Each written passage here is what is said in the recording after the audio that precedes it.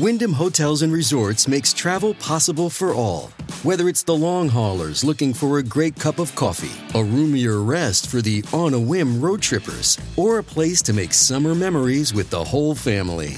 No matter who you are, where you're going, or why, with 24 trusted brands to choose from like La Quinta, Days Inn, and Super 8, your Wyndham is waiting. Get the lowest price at WyndhamHotels.com. Restrictions apply. Visit website for more details.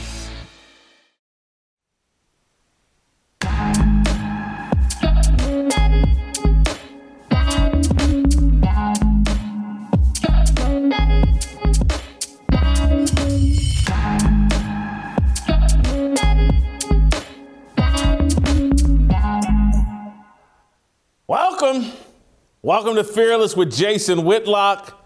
And boy, is it a special day here in the studio.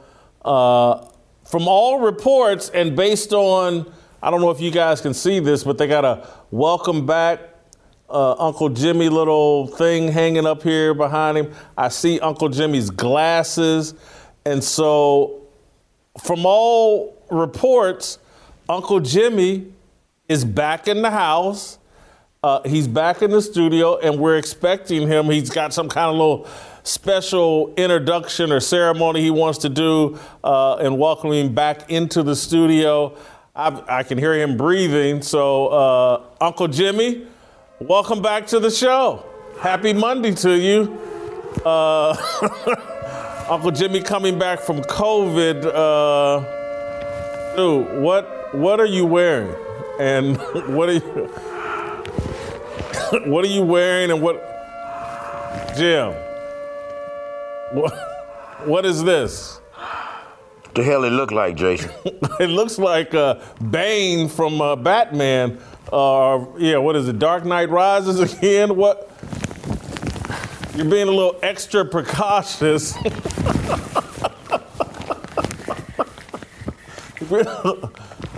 Jim, that smells. What is that, Lysol? Yeah, it's called cleanliness, Jason. It's called the thing that's next to godliness. Jim, welcome back to the show, but in order to do it, you're going to have to take that mask off. I get the hazmat suit, I get you want to be careful, but we'll let you wear a mask, but I don't think I'm going to let you wear a gas mask on the show. Do you realize some of the gases that you be assumiating? That I would do what? Do you realize, I mean, you joking about it, but this is actually cost effective. Now that I think about it. Jim. What, Jason? Look, man, you had COVID. Okay. Have you had COVID? 99% of the people that get COVID recovered. Have you had COVID? You ain't special. Have you had COVID? No. Have you had a shot? That's none of your business. All right, then. Then this ain't none of your business. Come on, man. Let's go to work. Jim. Oh, wait a minute. I guess you're going to tell me I need to get a shot before I come back to work. No. Look, man, you like everybody else recovers from COVID. 99% of the people recover from COVID, and they don't wear a gas mask and a hazmat suit when they come back to work. You got antibodies now. You got your own immune system. You ain't got to worry about. It's not my system I'm worried about, Jason. My system's fine. I plan on keeping my system fine. Come on up. It's you and your high cholesterol gravy that's bothering me. Come on up out of the suit, Bet I don't. It'd be a trick to it. Sam's better tell him. Bet I be okay. I'll just see if I come back. Okay. Well, you think this is a game, boy?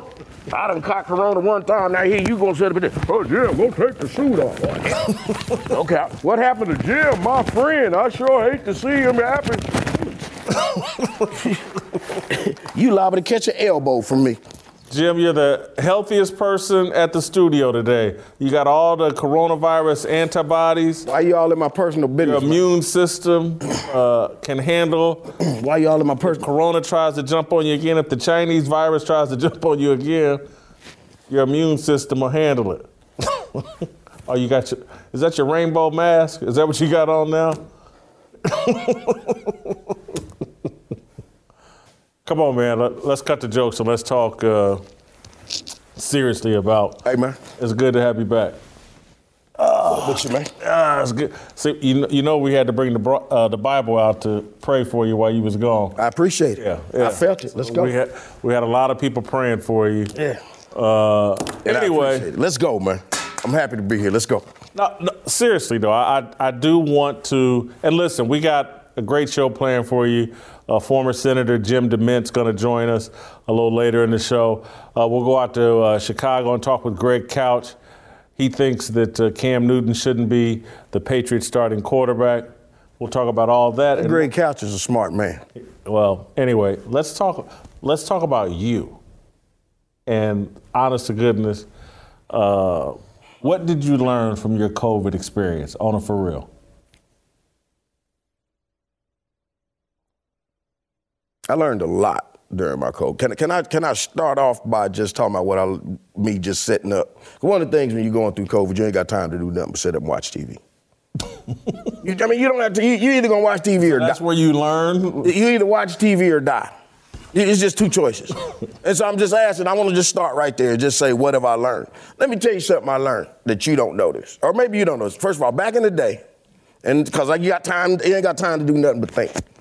And I'm sitting here thinking. First of all, do you know that the R. Kelly trial is going on? Don't breathe. Do you know that the R. Kelly trial is going on? I did not know that R. Kelly's on trial. I thought he pled guilty or something. Wasn't he already locked up? The R. Kelly trial is he's now being brought up. The trial is going on right now, which made me realize for you and I and our friendship, my friend Jim, you and I have watched all of the great trials. OJ, Ray Caruth, right? What was your boy's name? Van, what was his name? The tester Morris. That was your buddy. Anyway, and then let's not forget the Michael Jackson trial. Now, let me just say this to people. Y'all don't know this, but if you want to upset Jason, tell Jason that you think Michael Jackson is guilty and watch how he will not play with you about that. Look. Michael Jackson's a blind spot for me, and I don't believe that Michael Jackson did those things. I just think he's a weird dude that had his childhood ripped from him, and he tried. Anyway, I'm not getting off into my defense of Michael Jackson. So you agree that you and I have a history of watching great trials, and you will call me and say, Jim, what's happening in this trial? Yeah, right? I had no idea R. Kelly was even going on. See, and that goes to show how far you're out of touch with your culture. See, because I'm going to tell you right now, let me just tell it to you real quick. I'm going to sum it up for you. R. Kelly is about to get off like a white cop. You think R. Kelly is going to walk? Like a white cop. Jim, people won't get that joke, and I can crack that joke. I worked in law enforcement. Okay. Now, let me just clarify. I just want to be clear, just for our audience, and it's a perfectly fine joke that you just made. But again, we just last week, I don't know if you saw this, but Ashley Babbitt's murderer went on TV and basically bragged about killing her, and that was a black cop. I've yet to see Darren Wilson or any of these white cops go on TV and brag about killing Michael Brown or anybody. So. Anyway, that's a two-way street. That's a two-way street. Okay? Black, white, whatever. Anyway, there you go. I'm telling R. Kelly about to walk. Now, and let me just tell you why. You know what they charging this man with, Jason? Serious business? Sex trafficking. If you charge R. Kelly with sex trafficking, you better charge them girls' parents with sex trafficking. There's some truth there. Okay? That's all I'm going to say about that. That's what I learned about this whole R. Kelly trial. Okay? I asked you the question, what did you learn from your COVID experience? I learned that if you send your kids to be with R. Kelly and think that ain't nothing gonna happen to them, it's like you sending your daughters to stay with Jason Whitlock and think that at some point or another she ain't gonna end up with barbecue sauce on some part of her body. Jim. You're talking about Jason from a long time ago, man. Anyway. Jim. What did you learn during you personally? Not what you picked up off TV, not what jokes to crack on me and embarrass me. Man, Did you learn anything about yourself? Because one of the things we've argued where you basically said, in all seriousness, like, you're never going outside again without a mask on. And I'm like, are you kidding me? I have not. That's what you learned? You don't care about the safety of others. I don't have a mask, Jim. You made me take mine off in order to be paid. I'm just saying, I don't have a mask. You think Jason, I got a problem with you? Jason, Yeah. I'm telling you, asked me how I felt. Yep. I'm telling you, man, I ain't never felt more mask-friendly a day in my life. I'm not pro-vax, but I'm definitely pro-mask. You do know, like, there's studies that say, the masks are kind of irrelevant and ineffective. Okay, I understand what you're And saying. there's studies that say the vax is actually effective. So you're pro the thing that the studies say is ineffective. You're anti the thing that the studies say is effective. Well, first of all, as far as the vax goes, ain't nobody at no point, at no time of me having corona offer me a shot. Well, it's too late. You don't get the shot on top of corona. At no point is ever, hey, when you get done, do you want the shot? I kind of felt like, hold up, I thought we were supposed to be promoting it. I thought that they would promote it further, faster. Well, I'll just say this, Jim. What you may have run into some good doctors and good nurses, because what they may be saying is you now have the antibodies. You don't need the shot. Maybe that's why they didn't recommend the shot to you. If you want to talk about doctors and nurses, I was going to say this before. What have I learned from COVID? I realized that during my bout with COVID, people treated me like I was Donald Trump. People asked me about, what did they give you? And I was very honest. I said, my doctor gave me a cocktail of drugs. Oh, you didn't get the shot? No. What did he give you? I didn't care to talk about it. I didn't care to tell them. You got Lysol? Didn't do the Lysol. Oh, didn't? All I'll say is, I've been running around through the streets of Nashville looking like a Clydesdale. Yeah, don't buy the hype on, again, I can't, I'm not going to go into it. There we go. There you had. YouTube is very harsh on. I didn't say a word, did look, but actually, you know what? it works. But you know what? Let me tell you this. And seriously, because people act like this is such a big deal. Taking an animal, something. Man, the animal's been around longer than man. Back in the day, the same person that delivered your kid was the same person that delivered your cow. Okay? So it don't act like we as men ain't been taking animal tranquilizers or animal drugs. Remember, you ever heard of Spanish fly? You ever heard of Spanish fly? Isn't that like an aphrodisiac? I don't, look, my grandfather had a farm.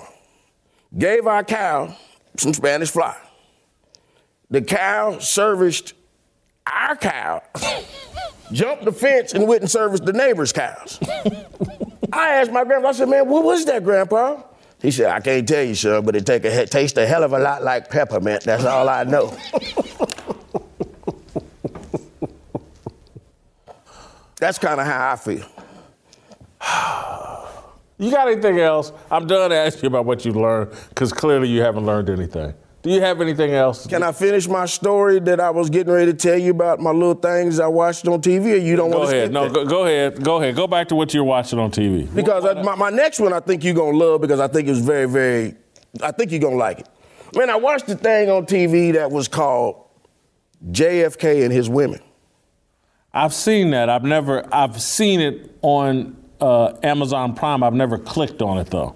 Okay. I watch a lot of JFK stuff, so this is my area. I've actually just been reading a book on JFK, the Kennedy family. Anyway, go ahead. Okay, let me just ask you this. As far as our people go, amongst black people, is JFK's on the Holy Trinity?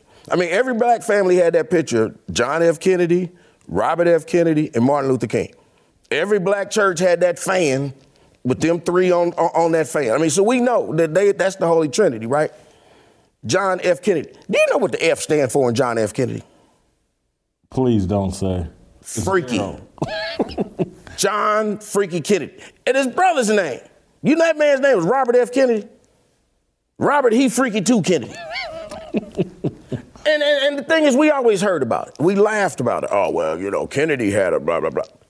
You need to look at this documentary and you need to see how bad Kennedy and his perversions almost got our country in trouble. We sat up here and laughed about it. This man was getting women imported from Russia. This man was getting women imported from Germany. This man was getting women from the mafia. If Kennedy had a weakness, they knew where to fill it. Matter of fact, hold up. Can I please show the quick clip from it? Just so you can see, because I need to get your take on this. Go ahead. The dangerous sexual liaisons of President John F. Kennedy. He's sleeping with a woman that's kind of come to him out of organized crime, mafia. Where sex was concerned, John F. Kennedy thought he was untouchable, invulnerable. Several of Kennedy's conquests were considered a risk to national security, but the president ignored the warnings. Sounds like Kennedy was Eric Swalwell before Eric Swalwell, you know. Swalwell had the thing with the Chinese agent or whatever. But on a, you should watch, if you like Kennedy documentaries, PBS did a whole long thing, like 7-8 part deal on JFK documentary. And JFK had a drug problem, a prescription drug problem. He had a lot of problems. And I was shocked watching this PBS, NPR, I think it was PBS, documentary that painted a really, and not intentionally, they just let the facts kind of fall where they may, that paint a picture of Kennedy like, man, he was dangerous. And it almost made you go, oh, I see why the military-industrial complex went after him. So, yeah, I've seen some stuff on Kennedy and read a lot of stuff on the Kennedy family that, you know, he's perhaps a little bit more celebrated than he should be. But this all, when I watched this, and I thought to myself, what if Donald Trump had did this? No, I'm sure he did, but I hear what you're saying. No, Donald ain't done no stuff like this. He done some dumps. He done some old mess. Hey, when he wasn't president, you're right. I mean, seriously. Right. We're talking about when he was in office, yeah, man. You're right, yep. He ain't done no mess like that, man. And we saw what they did to Donald. Could you imagine if Donald did what John F. Kennedy did? Imagine how great of a president we'd be talking about him being right now. You do realize that John F. Kennedy makes Andrew Cuomo actually look like a politician, right?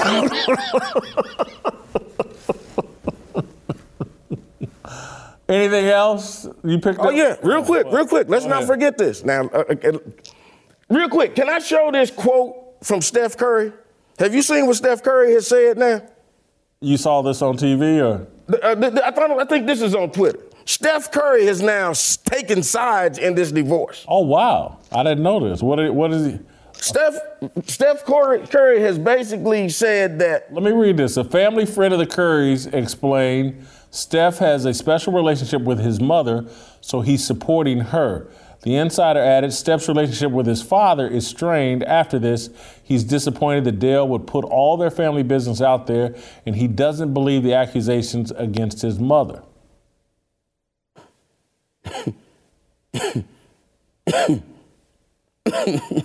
Your take? Sonia Curry is 55 years old. 2 kids, 4 grandkids. 3 kids. 3 kids. She got a daughter. Two players in the NBA. Okay, 3 kids, 2 whatever. Yeah. You know what we call that down south, Jason? That's just called good eating. That's all that is. Steph is sitting up here being mad, telling me I can't believe my daddy did that. Oh, yeah? You think your daddy did this? Go ahead, show this video real quick. And I need to ask Steph. Steph, do you think your daddy did this? Huh? You think your daddy did that? Jason, she runs a Christian school. You know what that means? You know what that means? It probably means she had a little too much to drink right there. I'm not going to tolerate any blasphemy of Sonya Curry. You know, she has a special place in my heart. Sonya Curry, I'm agreeing with you. Me and Sonya is right here. I'm telling you, the woman runs a Christian school. I like that. You know what that means, right? What? She's bringing back the wet T-shirt for Jesus contest.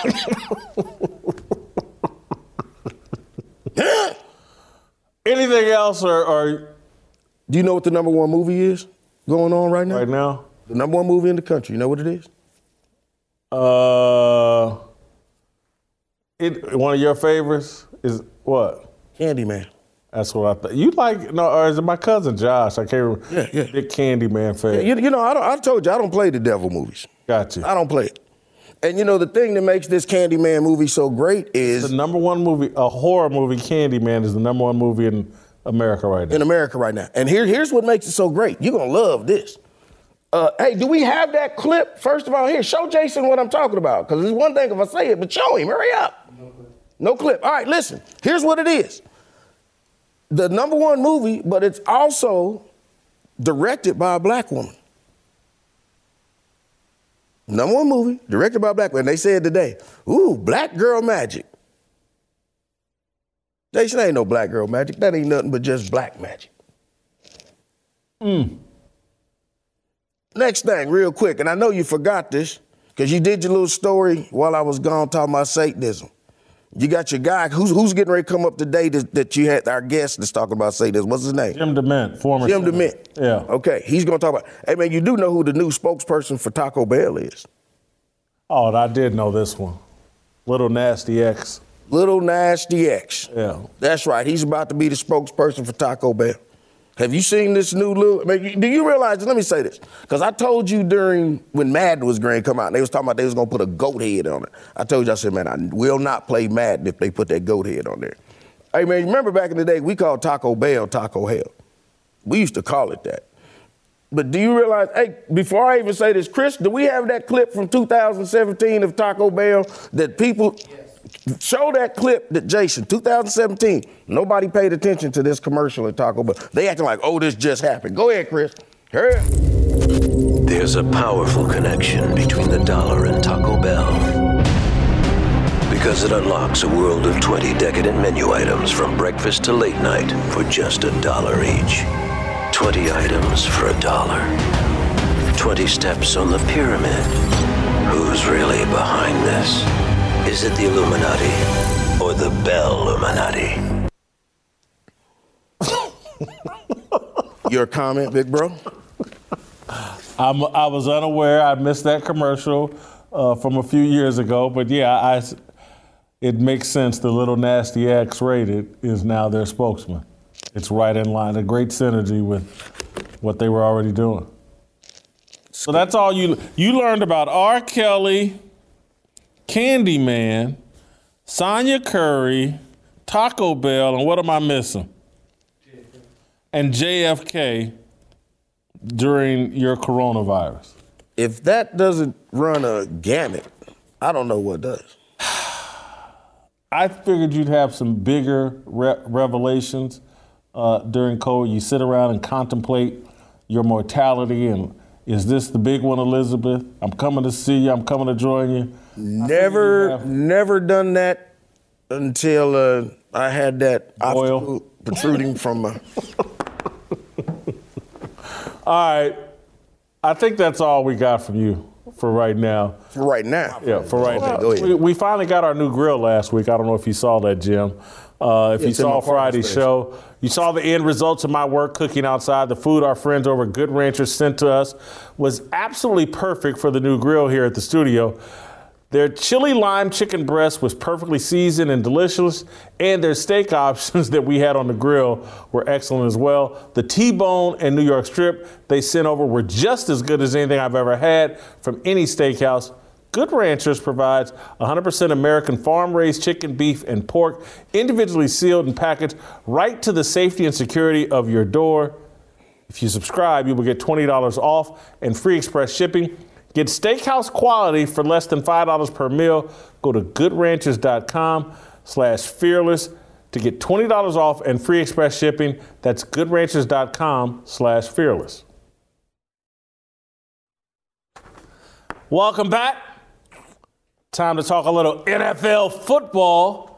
We're going to roll out to Chicago and Greg Couch, America's preeminent sports columnist, to talk about Cam Newton versus Mac Jones and the New England Patriots. Greg wrote a column today for The Blaze that basically says Bill Belichick needs to move on from Cam Newton. He's done as a starting quarterback. Reports are that Cam's going to open the season as the starter, but Greg, it sounds like you think that's a mistake. Yeah, it is. I mean, Cam's finished. You can tell, he complete 2 of 5 passes for 10 yards and an interception the other day. I think he's got the wrong attitude. I think things have been too easy for him for his whole career, and he's never had to learn the nuances of the game. Look, he's much bigger than the quarterbacks have usually been, and he's athletic, and he looks like a perfect prototype. But I think in the end, when you're so much better than everyone your whole life at every level, maybe you're not being pushed and not having to learn how to fight your way out of a jam. And, Scott Zolak said the other day about how, well, he's, listening to rap and it's distracting him and he's dancing between passes. And, Zolak got in trouble for that as a former Patriots quarterback. He got in trouble for that and seen as a racist thing and had to apologize for it. But I think he made a pretty good point. And the point was that, Cam's just mind is wandering and not really focused. You have to be really focused on the details to be a quarterback. And there are different personalities that suit different sports and different positions in the sport. And I remembered when I was at the Olympics, I was just thinking about this a few minutes ago, when I was at the Olympics in, I believe, Beijing. And it was right before a relay. And Usain Bolt walks by some of these guys from Trinidad and Tobago underneath the stands. And he looks at him and he says, "I hope you guys enjoy the looks of the bottom of my shoes when I run past you." And those guys said, "Oh, well, gosh, good luck to you, because there's going to be millions of people watching you, and we hope that you don't drop the baton, because that would really be humiliating if you did, and we wish you the best of luck." And these guys were just cocky, jerks to each other. That's the way that sport is. That's the way sprinting is. And after the race, Bolt won, of course, and those guys were hugging each other and everything. That's a cool mentality. And I don't think that I think Cam has the Usain Bolt mentality, which isn't really a quarterback's mentality, where you've got to zone in and focus on the details.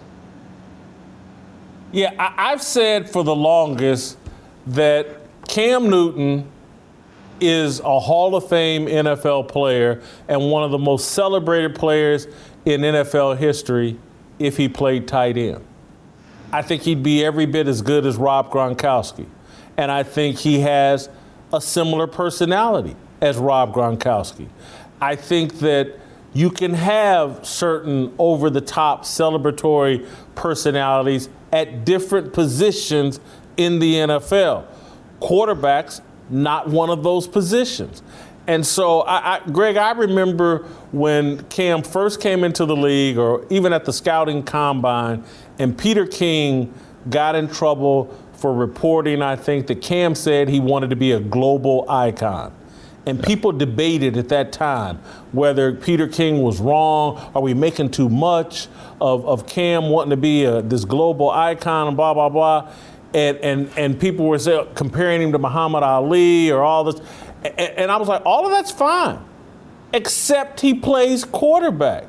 Yeah. And that mentality at quarterback is poisonous. And your point to Cam having too much talent, I say this all the time. I grew up with Jeff George.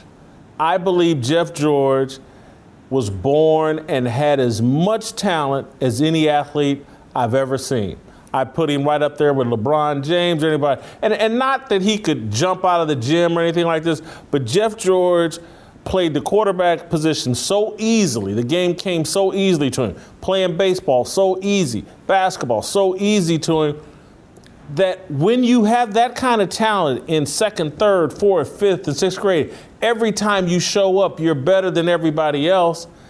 It just doesn't make you concentrate on the details as much as Tom Brady, who showed up to his combine looking like a guy that wasn't even qualified to be a professional athlete. And every detail matters for Tom Brady. Joe Montana, a bit undersized, not the most athletic quarter. Every detail mattered to him, and that's what made him great. And you pointed out, even Peyton Manning, not really the greatest athlete with enormous athletic ability, terrific quarterback, didn't even throw the prettiest ball. But his mental approach, his attention to detail made him great. And I think I agree with you. It actually undermined Cam when you just have too much talent. I think that's what doomed Cam Newton in terms of he had a high, but he could never stay at that level. And I just think I tend to agree with you that his days as a starting quarterback are done. Yeah. There's a famous quote, and I think it was Eleanor Roosevelt, but I could be wrong, where she says, you have to do the thing you think you cannot do. And is there anything that Cam doesn't think he can do or ever did feel that way when he was in high school or junior high school or even a little kid? He's just bigger than everyone, and if there's ever a problem on the field, well, just run, just take off, and you're not going to have to find your way out of the jam. You look at like managers in baseball. The best managers in baseball are all the backup catchers, so the guys who only made it to the minor leagues, because those guys really have to study the game. They're looking at the field from the different position from the catcher, and they have to understand each little nuance of the game to really see what's happening and get every last drop of themselves out of themselves so they can really have a shot at making it. And even if they don't make it because they don't have the skills, that's what makes them a great manager, because they understand the game so well. In fact, with baseball, you look at some of these famous players who have gone on to be managers in the past, Ted Williams, and these guys just did a terrible job. It was just too easy for them. They're like, hey, the ball's coming, you just swing and you hit it. That's all there is to it. But it's not. And you have to understand how to get out of a jam. You have to understand when there's people all over you and you can't run over them and you can't throw over them, what are you going to do? And I think Cam never had to learn those little details and nuances. I think that reading your column this morning, one of the thoughts that crossed my mind was concern over the long haul for Lamar Jackson. And in terms, because I really like Lamar Jackson. I think a lot of people really like Lamar Jackson. But what's going to happen when he can't outrun everybody?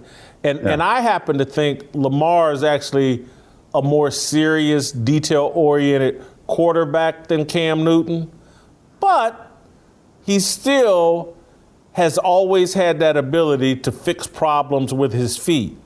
And the best quarterbacks in the NFL have fixed their problems primarily with their arm and with their head and with patience, with waiting that extra split second for a receiver to get open and then hitting them, with incredible preparation going into the game so they can anticipate problems.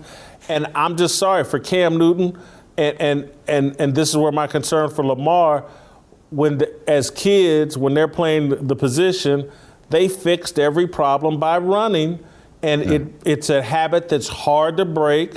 And I'll give you another example, because I want to remove it from even the race equation. Yeah. Tim Tebow. I felt like as a young person, he had so much talent to run the football, and he was so big and could run over people. That's why he never could develop as a passer. That's why his throwing motion was so horrible and was allowed to be so horrible, because he could get away with it, because at the University of Florida, and I'm sure in high school and junior high, he just ran around or over people, and so he never had to develop as a passer. And by the time he got to the NFL, they certainly couldn't fix those first 15 years of football that basically crippled him as a quarterback. Yeah, this is actually what happens in all the sports, to be honest with you. I mean, we talked about Serena Williams last week. Once you're not running as fast as you used to, you have to rely on your skills that you've learned. I mean, your guile, your copeability. And baseball pitchers who are throwing 100 miles an hour, when they start getting 35, 37 years old, that fastball is only going 93. So you can't just blow it past them. What are you going to do? You have to have learned something along the way. And Cam's only 32 years old. It'd be nice to think that he might still have learned something, but I don't see it. I mean, you watched him in that game the other day. He's throwing balls, he's bouncing them. He had a receiver. The interception he had looked like a fluke, because the receiver looked like he caught the ball and the linebacker just grabbed it and took it out of his hands. But if Cam had noticed that it was a linebacker on his receiver, he might have thrown the ball up and let his receiver go get it instead of throw it at the back shoulder and let the linebacker get in position to get it. So, where was his smarts on this? He should have understood these things. So, it doesn't look like he's learned a whole lot along the way. Just from what you just said, it was kind of given to him, and he was just too great for his own good. Listen, I'll say this. Because I don't think I want to clean up a little bit of what you're saying. I think anybody born with that much talent is going to make the exact same mistakes that Cam has made. People do what they have to do. And so if Larry Bird could jump like Michael Jordan, he would have played the game of NBA basketball completely different. If Magic Johnson could jump like Michael Jordan, he would have played the game different than Kareem or any of his Jamal Wilkes or whomever, the guys that had to do it. Kevin McHale had to have this incredible low post game because he didn't have that great athletic ability or whatever. I think people do what they have to do to survive and nothing more, really. And so what Tom Brady has done at the quarterback position, what Russell Wilson does at the quarterback position, because he's only 5'10", 5'11", and he's not the most talented guy. They have to figure out other ways to survive and thrive in the game. And if Cam had a little less talent, I'll give you another one that was referenced in your column. Bill Russell. He played the game different than Wilt Chamberlain. Wilt Chamberlain had every physical talent man could have. Incredible athleticism, incredible size, nimble feet, everything you could have, a buffet. And Bill Russell had a lot, but he didn't have what Wilt had, and so he played the game completely different than Wilt. He played a smarter brand of basketball, and that foiled Wilt Chamberlain a lot of the time. I mean, I agree to 99% of what you're saying, but the 1% is, some people have all the ability in the world and they learn all the details and the nuances. Michael Jordan or Roger Federer. I'm trying to think of different sports here. Serena Williams, I just mentioned. Certain baseball players who are I don't think it's just if you have all the skills and the tools, you're going to automatically drop off from learning the details. I do think there's that tendency to be taught that way when your parents are saying all you have to do is get this extra 6 yards, so just run over the kids and don't figure out the little details. But I don't think that's necessarily true of everyone. Some of the greatest of all time had all the ability and all the smarts together. I'm not going to reduce it to smarts. I'm going to reduce it to self-awareness. And I do think some of the greats had the self-awareness. Michael Jordan keeps getting beat up by the Detroit Pistons. They beat some self-awareness into his head. Facing Larry Bird and the Boston Celtics, they beat some self-awareness into Michael Jordan's head. And so that's what and Cam Newton runs all the way to the MVP, gets to the Super Bowl. He thinks, the world's always going to be his oyster. And no one ever early in his career beat the self-awareness into his head that would have been necessary for him to be a Hall of Fame player. I don't think it's going to happen. I do agree with you that very quickly, if not in week one, Bill Belichick's going to say, you know what, let's go with this rookie quarterback. Cam's going to be our backup. Our players like Cam. He's been a positive force in the locker room. But And he's a good safety valve, and maybe use him in the red zone to run in some scores or whatever, but he's nobody's starting quarterback. Greg, we got to go. We got to keep it moving. Jim DeMint's around the corner. So I just found out that our friends over at Built Bar have some new flavors to choose from. They've just launched, can't wait, peanut butter brownie and raspberry cheesecake. If these two new flavors are just as good as the ones we've been trying around our office, I'm sure they will be favorites around here as well. All of these great flavors are low in calories, protein, and sugars. I've told you all that these bars have become a part of my daily routine over the last few weeks after dealing with the situation with Uncle Jimmy. Each bar is full of great taste and flavor that will make you wonder why you haven't tried them before. But don't just take my word for it. Try them for yourself. Go to Built.com and use promo code FEARLESS to save 15% off your first order. Use promo code FEARLESS for 15% off at Built.com.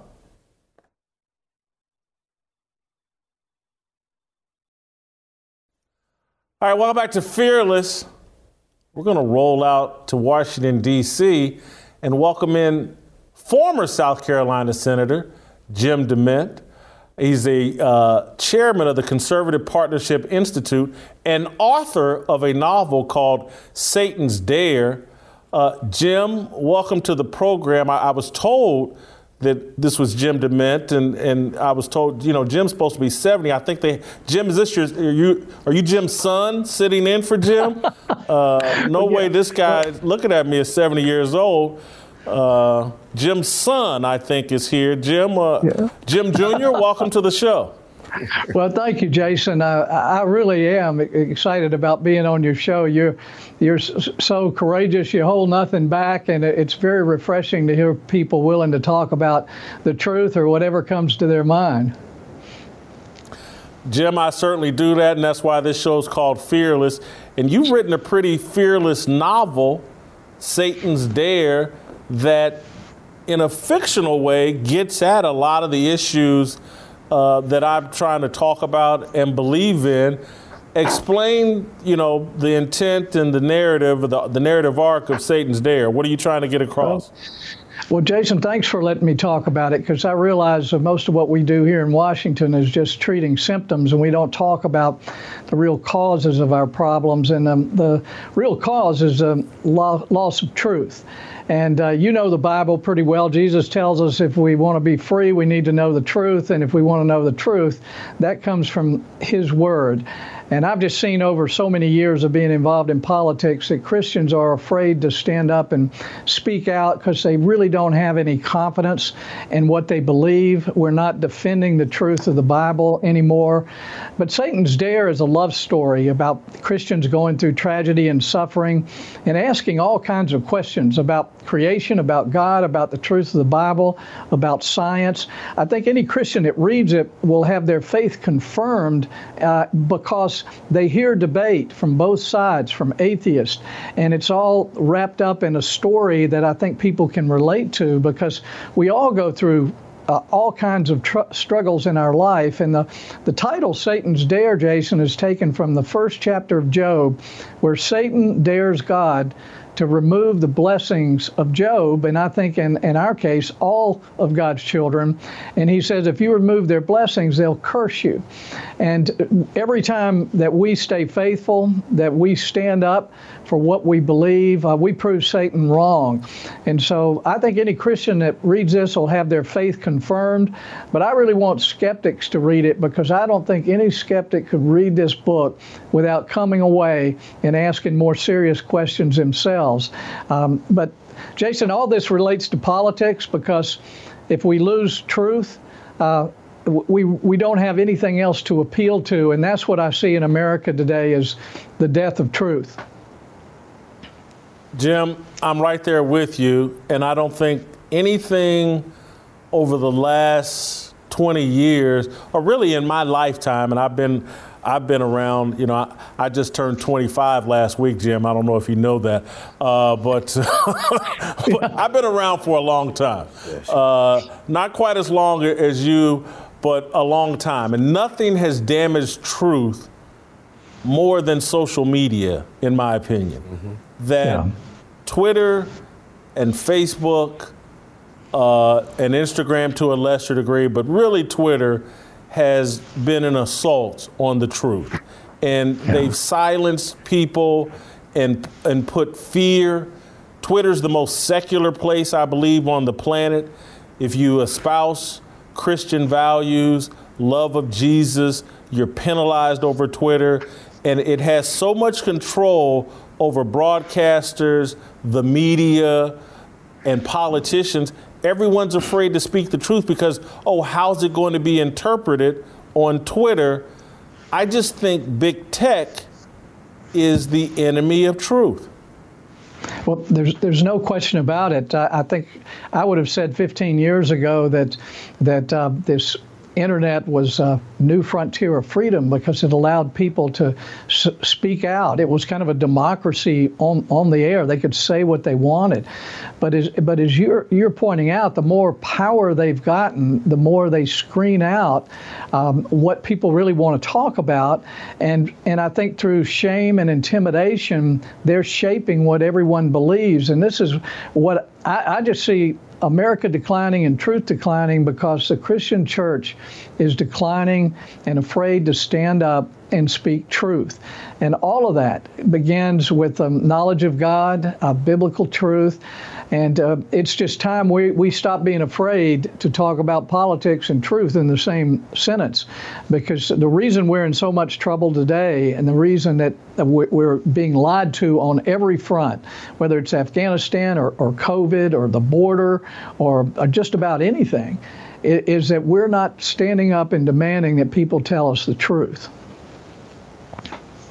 Jim, again, I'm going to go back in big tech, and at some point I'm going to get Josh Hawley to come on the show because I've known Josh since he was a little kid playing high school football at Rockhurst in Kansas City. And so I hate to ask a former senator first, but why can't our lawmakers put some constraints on big tech and break them up the way we did Ma Bell? Yeah, it's a great question, and actually it's something that we work on a lot here at the Conservative Partnership. Rachel Bovard, who is here, has been having meetings constantly for the last year with members of Congress, with senators, about how we can shape legislation that would either break up big tech or make them more accountable.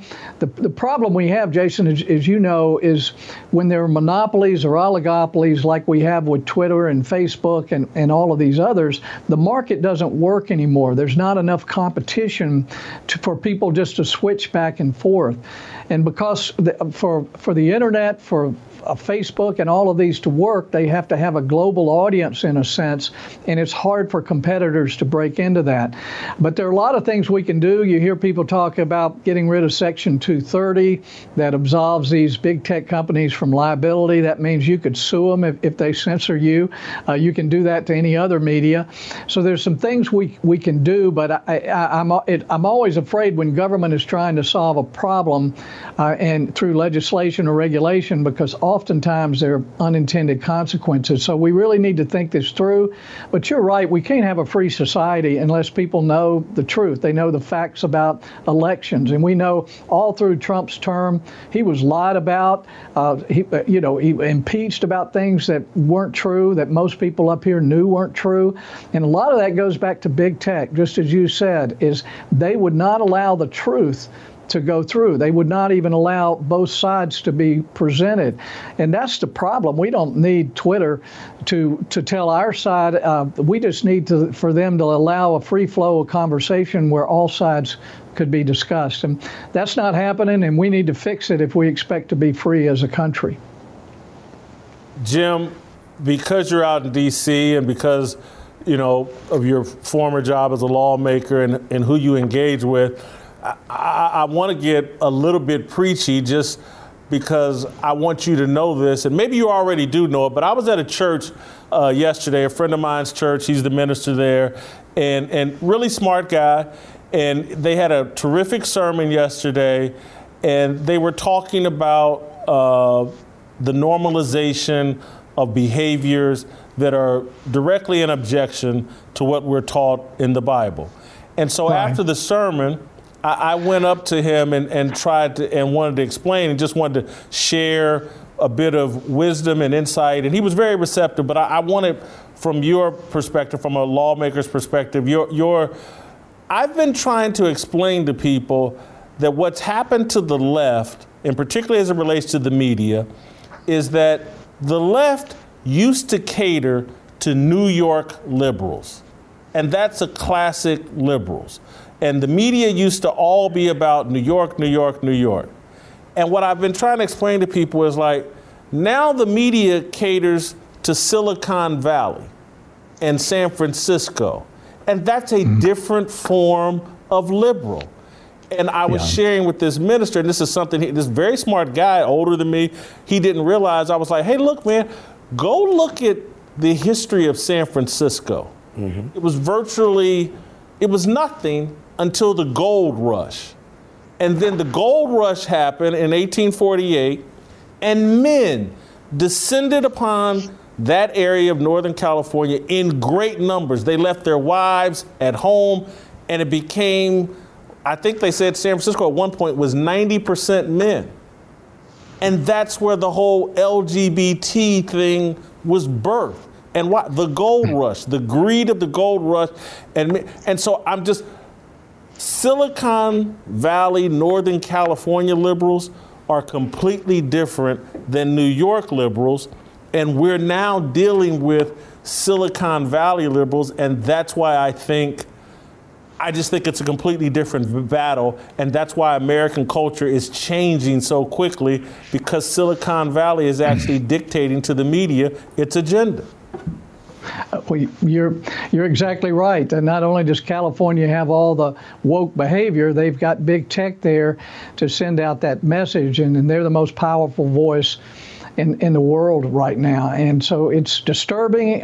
We need more pastors to talk about these issues, because many of them are afraid they'll lose their congregation if they actually talk about what the Bible says about the different behaviors now that are being considered not only normal but right.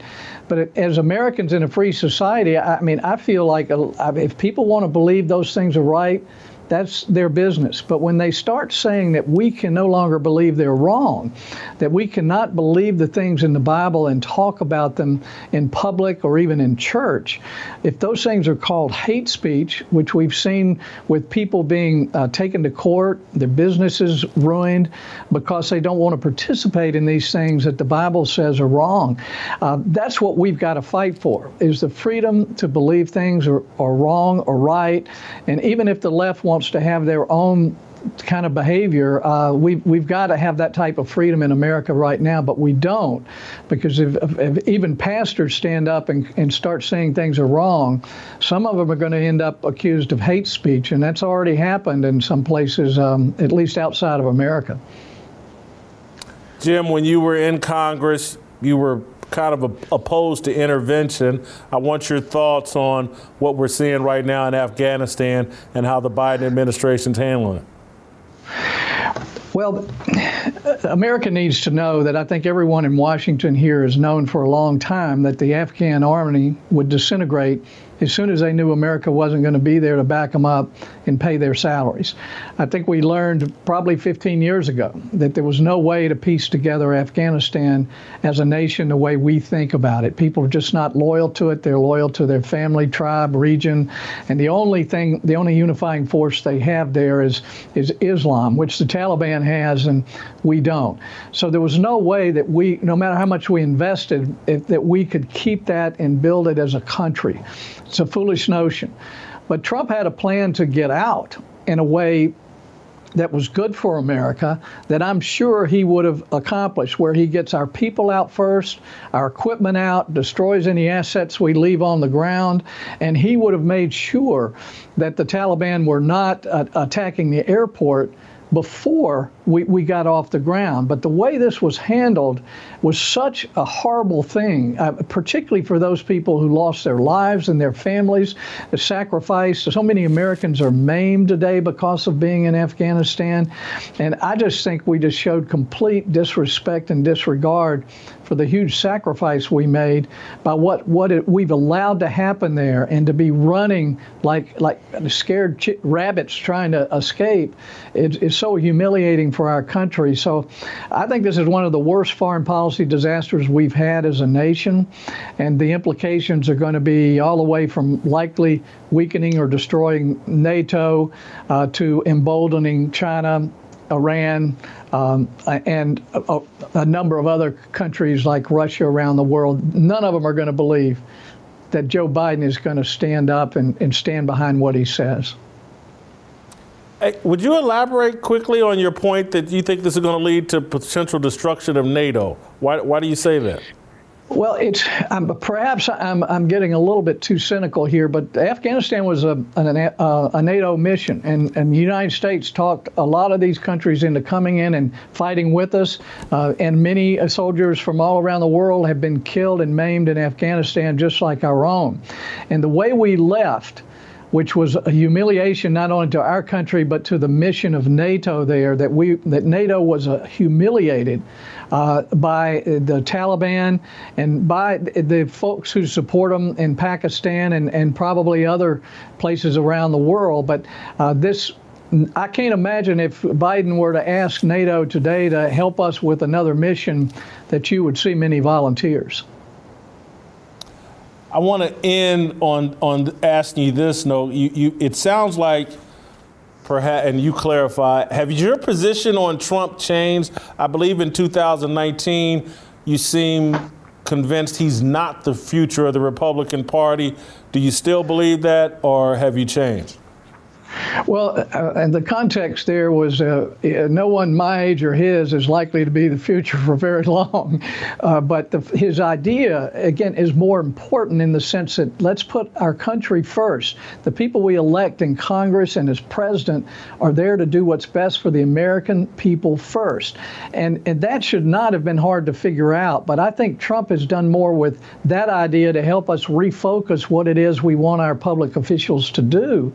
But I hope Trump will stay involved. He's got a lot of influence, and he's one of the few people who's had the courage to stand up and fight against the swamp. That's why everybody in the swamp seemed to want to get rid of him, including a lot of Republicans.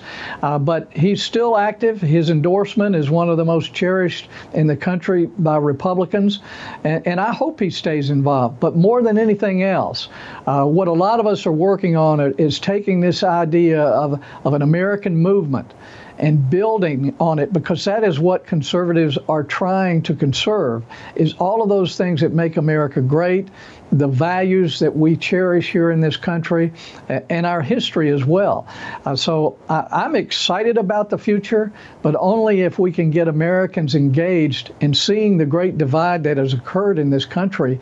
The left, as you said, has gone completely crazy, San Francisco crazy, and now they're selling it to us through Silicon Valley. And we just need more pastors, Christians, and Americans with common sense to stand up with courage and be fearless like you have been and tell the truth. I'm going to ask one more question, Jim. I don't need a long answer. In 2024, who would you rather see as the Republican nominee, Donald Trump or Ron DeSantis? It's a tough question because for Trump's own benefit, they already have his number. They know everything that they're going to go after him again. They'll tell the same lies again. I almost don't want him and Melania's family to have to go through that. But I can tell you this, if Trump announces he's going to run, I'm going to be first in line to support him. But I think a whole lot of Ron DeSantis. He's also shown a lot of courage. I've worked with him here when he was in Congress. And so certainly he's going to play a role for a long time. I think he is the future of the Republican Party. Mr. DeMint, thank you so much for your time. I got to tell you, you did a great job with a guy named Gaston Mooney, president of our company. He's one of the greatest human beings I know. I say that in all seriousness. If you had any influence on him at all, you should be very proud. I am very proud. He was a great staffer, and now he's kind of like my boss and yours. So, thank you. All right, stay tuned. Go to youtube.com/Jason Whitlock. Uncle Jimmy and I will have an approval rating on Cam Newton and a special, and you don't want to miss this. We're going to end today's show with a fire starter. All that and more. Next.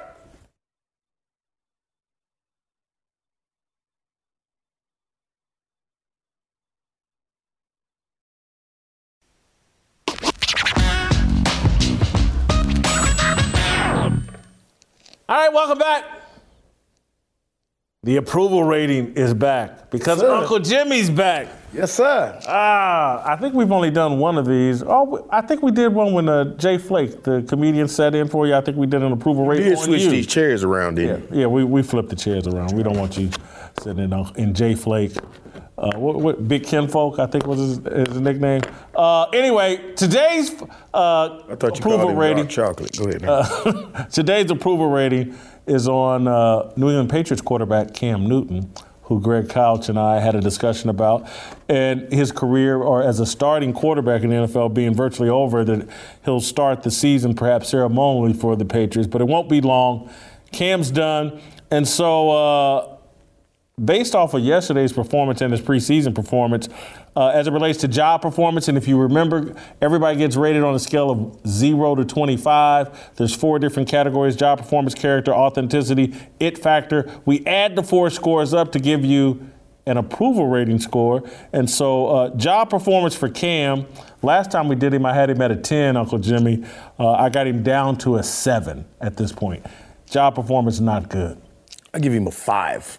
Last time I gave him a 5, and this time I gave him a 5. So you predicted he would be this bad, basically, and so there's no reason for you to change. Yeah, pretty much. All right. As it relates to character, I had him at a 17. I've now dropped him to a 14, and that's because of the COVID protocol mistakes, misunderstanding or whatever that cost Cam 5 days of practice. So I dropped his character to a 14. I originally had his character at a 25. Perfect. Yeah, you said he played the character perfectly. He played that character, but I don't know if y'all noticed this or not, man. Cam done cut his hair. Oh, he has? I don't know if you know. Chris, do we have that picture? Cam done cut his hair, man. You know how you get old, you cut your hair, and you don't want to act like you done cut your hair? Yeah, Cam done cut his braids off a little bit. Cam ain't about that life, no. He knows the end is near. Oh, boy, if I had known he cut his hair, I might have gone up on character. Authenticity, I'm not changing much. I go from a 16 to just down to a 15. I thought Cam was about that life. I mean, remember the video of him when he was about to touch up the little kid, right? I thought he was about that life, man. Cam, I'd take him from a 24 to a 17, man. You know, he's mad at the new little quarterback, Mac Jones. Yeah, Mac Jones. He's mad at him because he's like, Cam was trying to give him some pointers, and he's like, thank you very much, Mr. Newton. He losing his authenticity, man. All right, it factor. I had been pretty high on Cam's it factor. Backup quarterback, I drop it all the way down to an 18. Probably should have dropped it even lower. I've got his it factor at 18. I gave him a 10 then, and I'm going to give him a 10 again. Well, we both actually dropped him 12 points total. We both got him at candlelit 54. I got him at a 54. You got him at a 52. He's very close to being a dumpster fire. Very close. He loses his starting job, I think we'll consider him a dumpster fire. I think it'll be very apropos. All right, Uncle Jimmy, you know what? If I had been prepared for your return, I would have brought you a gift. I should have brought you a gift. But? Maybe tomorrow. But I mean, what about you? Ain't got none of them stocks and bonds I think we got some wine here. From one of our new sponsors. Maybe I'll give you some wine, but you don't drink. Exactly. Maybe your kids will enjoy it. All right, listen. Don't go anywhere, because I got a fire starter that's going to be a fire ender today. A fire ender? No, fire ender. Okay. Let me do this. I'm sorry. Don't interrupt me. Let me get comfortable here. Bearded conservative talk show host Bill Maher, he did it again. He turned his Friday night HBO platform, Real Time with Bill Maher, into a smorgasbord of left-wing ridicule. He ended his show trashing the woke, arguing that the events in Afghanistan are an example of what real systemic oppression looks like. Earlier in the broadcast, he lamented the success of Fox News host Greg Gutfeld's comedic late-night show, suggesting the left had opened itself to satire by adopting talking points that sound like Onion headlines. Take a listen to Bill Maher talking about Gutfeld and the left opening itself up to criticism. This is why there is an opening for conservative comedy. Because, when you tear down statues of Abraham Lincoln in the land of Lincoln cancels Lincoln, it's an Onion headline, 3-year-olds pick their own gender is an Onion headline. You know, a lot of this stuff that goes on the left now, it's, you know, Seattle votes to decriminalize crime. Now, the problem is that they don't know how to do comedy. But if they found someone who did, they could. Because I do it more here than I used to. Because comedy goes where the funny is. Mm-hmm. And there is funny on the left now, as well as the right. In a fascinating moment of unintended irony, Maher later in the show griped that politics was becoming a new religion and that America would be better off if we talked less about politics. You got to remember, Maher is an atheist. In 2008, he released a documentary, Religulous, that mocked religious faith. He's unwittingly becoming aware that removal of religion from American culture creates a void that is filled by the idolatry of partisan politics. I'd love to be in the room when Maher finally realizes that unity among disparate humans can only be achieved through faith in God. I believe he'll have that epiphany within the next 12 months. He's too honest to remain in denial. An honest man can only pretend to be a liberal Democrat for so long, and television is an uncomfortable platform for the last honest man. Each week, Maher sounds more and more like a short-time HBO employee. Nothing breeds honesty more than an expiration date. And honest people can't work forever within corporate media. The restraints are just too tight. Bill Maher is his generation's George Carlin, the pot-smoking culture critic who performed regular stand-up specials for HBO during the 1970s and 80s. Like Carlin, Maher is as smart as he is funny. Unlike Carlin, Maher is too smart for the current iteration of HBO, a subsidiary of globalist telecommunications company AT&T since 2016. When Maher arrived at HBO in 2003, the network was at its creative and risk-taking zenith. At the time of Maher's arrival, The Sopranos and The Wire made HBO the envy of television. AT&T's acquisition of HBO dulled the network's edge.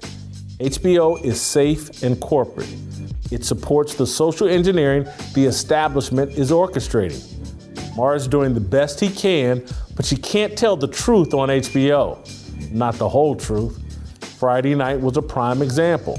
While complaining about the Biden administration's catastrophic withdrawal from Afghanistan, Maher expressed disappointment that the adults, Democrats, handled the pullout as poorly as he theorized the children, Republicans, would.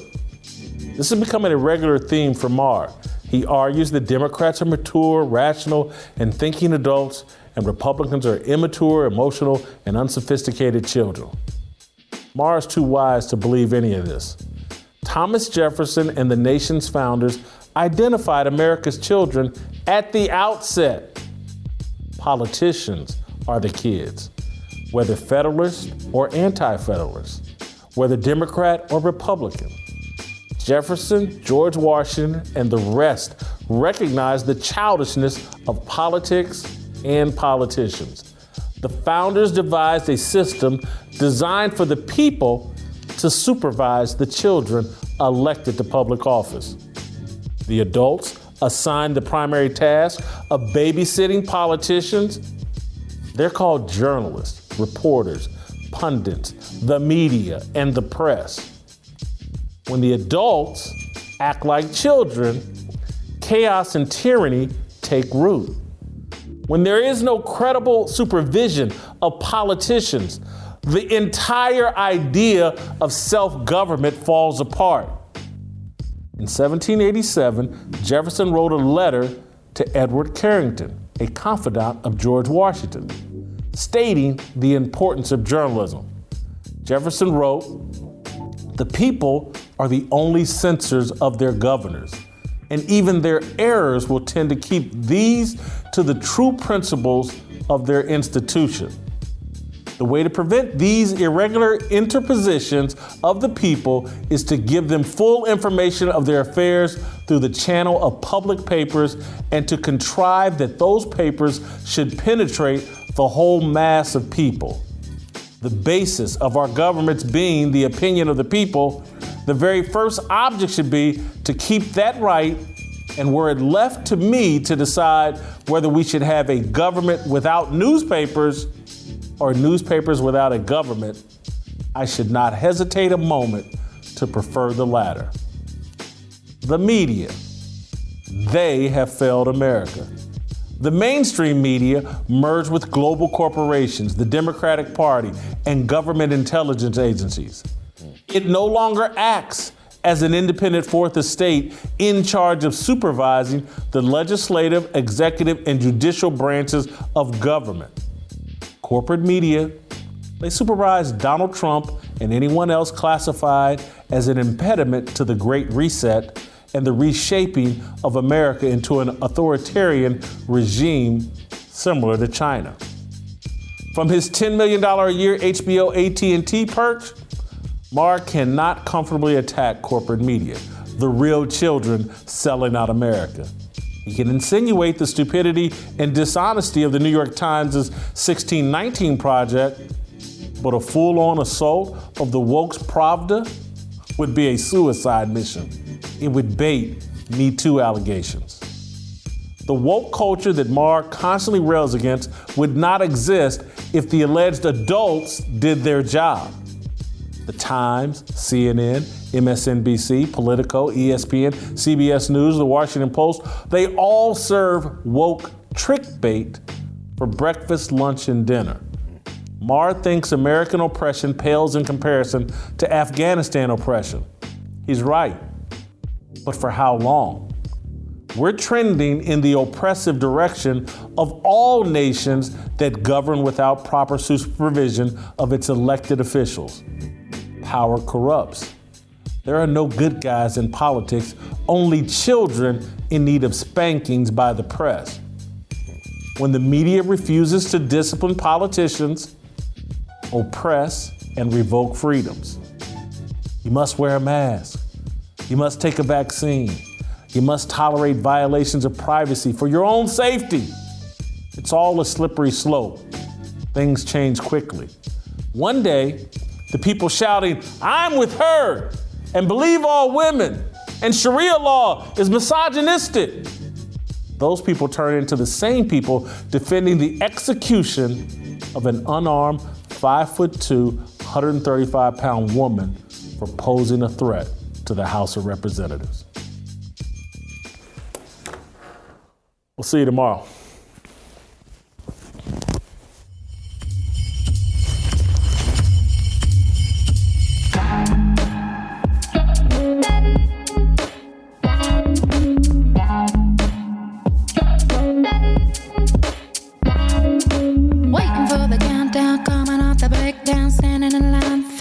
Freedom, looking for a breakout, feeling like a standoff, nothing in life like freedom. Came like a fighter, striking like a ladder, making all these moves for freedom. I want freedom. No negotiation, my sister, no relation, we all just wanna have freedom. Sitting on a corner, never been alone, I'm breaking my back for freedom. Blessed, we are living, get back, we are receiving, all deceiving, we all wanna be free. We want freedom.